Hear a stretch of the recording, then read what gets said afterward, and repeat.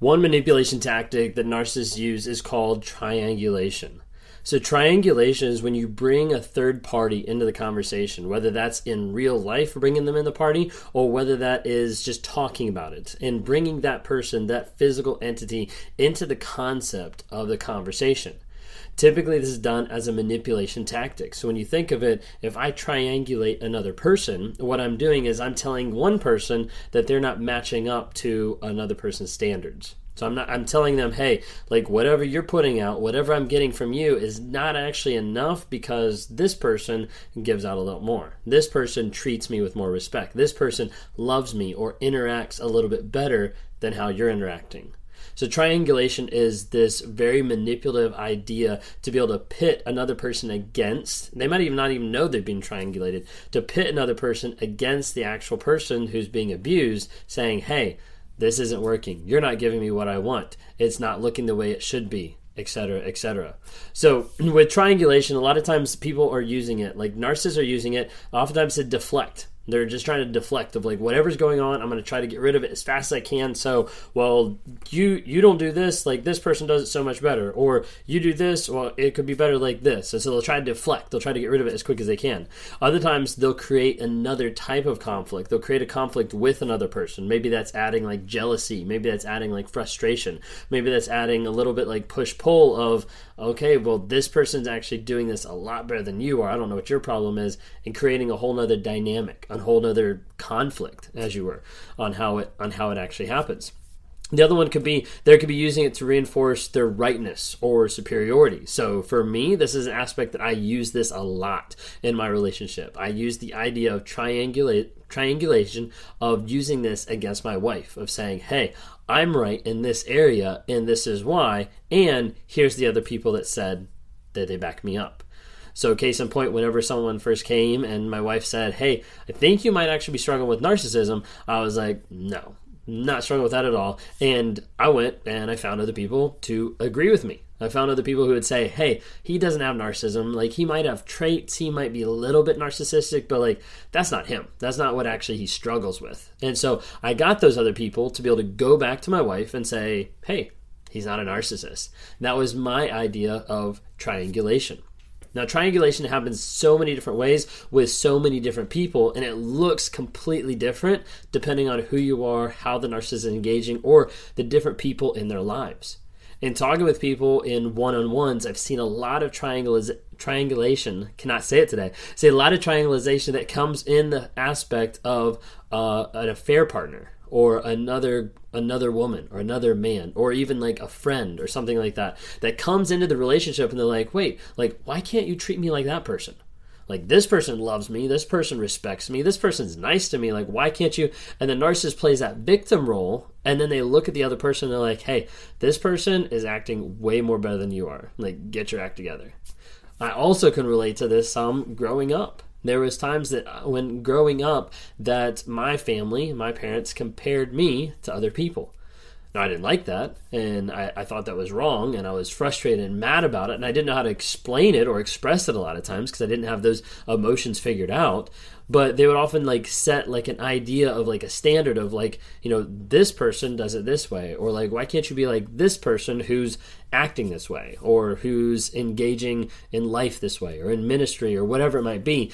And as a result, like, I felt very shamed. I felt like I can't be good enough. I can't be good enough as that person. And like finally it came to a head one time where I was like, I'm not that person. I'm not going to be that person. I don't want to be that person. But growing up, that was an aspect that I experienced a little bit of triangulation as well. Cannot say that word today. I'm sorry. So with triangulation, we're just going to skip it. So with that, what you see is it is a giant manipulation tactic. And really the goal is to keep the other person like off balance. Like, you're not able to just deal with the conversation like on a one-on-one basis. We got to bring a third party into it. Whether that's we bring a third party into the actual conversation. We have 3 people talking right now. Or that's where we bring virtually a third party in of saying, oh, this person does it this way. This person, and you bring them into that conversation, and it's changing the whole dynamic of the conversation. It's changing the dynamic of what you're talking about and how you're communicating, because you're no longer dealing with just one subject. You're no longer dealing on a playing field. Now you're dealing with another person in the picture, and they have to assess and evaluate, okay, what is his thoughts about that person's? What's her thoughts about this guy? And they have to actually figure out like what's actually going on, and it really just throws a lot of things off balance when it comes to triangulation. Cannot say the word, I'm sorry.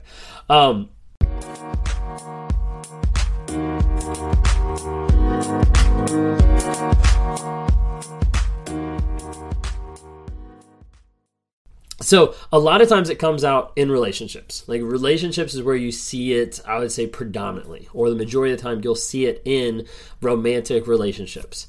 You'll see this a lot of times from the narcissist as he gets into the relationship, even just on like a basis, like a surface level, like very beginning, when the narcissist is looking back and telling you about all his exes. He's giving you a litany of all the different people that he's been with, all the different situations, affairs, like different things that have gone on with them, how all the exes were crazy, how all the exes were narcissists, that kind of a thing. And they give you like an idea. So in your mind, you're starting to think like, wait, like they're expecting me to be at a certain level because, oh, like this ex was really great. Like they interacted, they just were so loving, kind. But yeah, they were really crazy when it came to.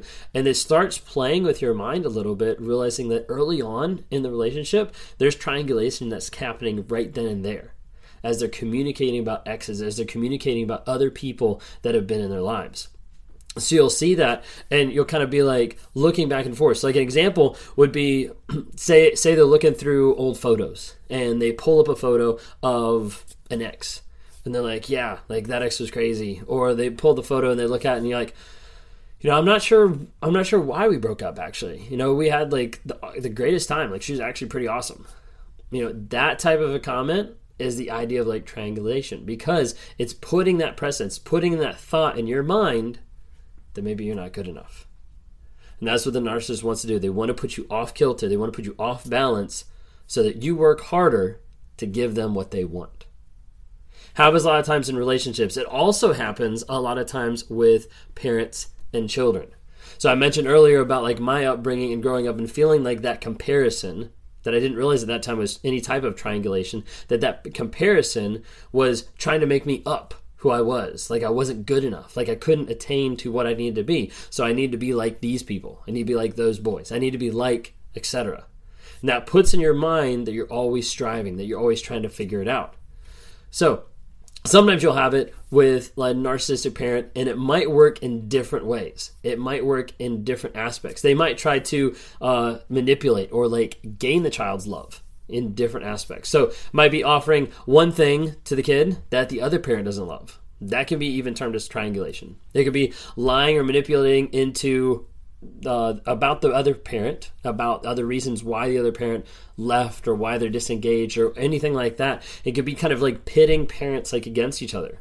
Oftentimes that is the idea of triangulation. You'll see that even where a husband is triangulating the wife with the daughter. Of like, wow, like she's not doing that. You know, like it's crazy, but like it'll literally use anything and everything. You see this oftentimes with the parent family, with the parent and children dynamic, and the idea of like a favorite child versus like a scapegoat. You'll see triangulation going on between the two kids from the father's aspect, from the mother's aspect, whoever's like the narcissist, you'll see that aspect kind of go back and forth.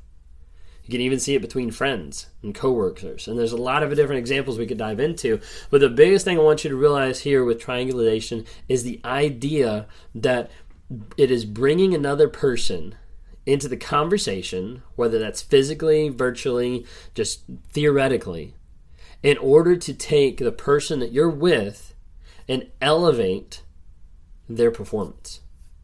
So as a narcissist, I would want to bring someone else into the conversation to elevate the person that I'm abusing, to elevate their need of validation, to elevate what they're trying to do or how they're trying to connect with me, because I want them to pursue me and not me to pursue them.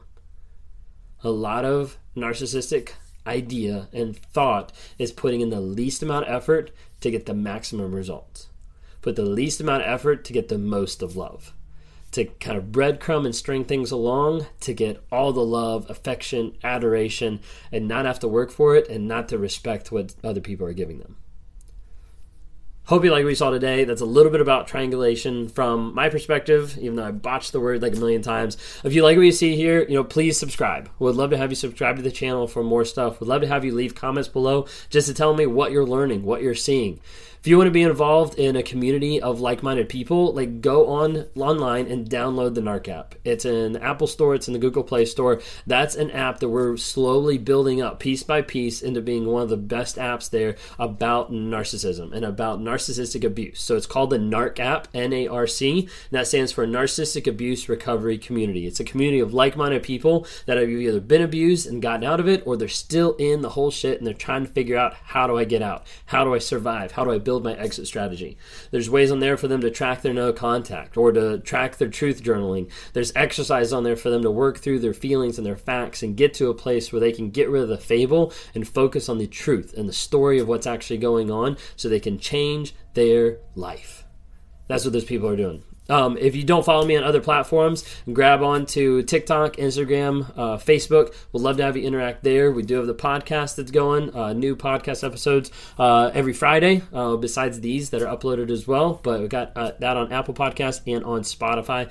We'd love to have your engagement there. Leave a rating. Let us know how we're doing. So if you want to talk to me one-on-one, would love to interact with you and talk to you. I talk with people every single day that deal with narcissistic abuse, and they've been in that. They've been in the shit. They've been in the environment that's absolutely awful, and they don't know how to get out, or they've gotten out and they don't know how to heal, and they're still stuck. They're still going back to everything that it used to be, that addiction, that feeling of I have to go back to what's going on, or I know I don't want to be with this person, but I still want to be with this person.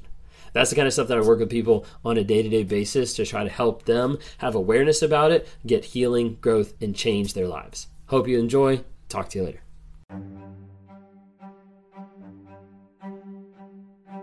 Hey, I hope you've enjoyed these episodes. I love interacting with different people. If you're interested, reach out to me sometime through my website, Raw Motivations. Would love to interact with you. Either send us a message there, schedule a one-on-one so I can talk to you and try to work with you through whatever you're going through on life. Whether that's a relationship, narcissism, whether that's just life trying to get from one step to the other and trying to figure out, how do I break out of this mind fog of what's going on.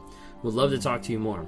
We'd love to see you guys reach out and comment and like on different things. We've got Instagram, Facebook, and TikTok. We'd love to see interactions there. And as you're listening to this, go ahead and rate us. Give us a couple of ratings just to help promote this message to other people so other people can have positivity in their lives as we're trying to grow, change, and help other people find that awareness as well.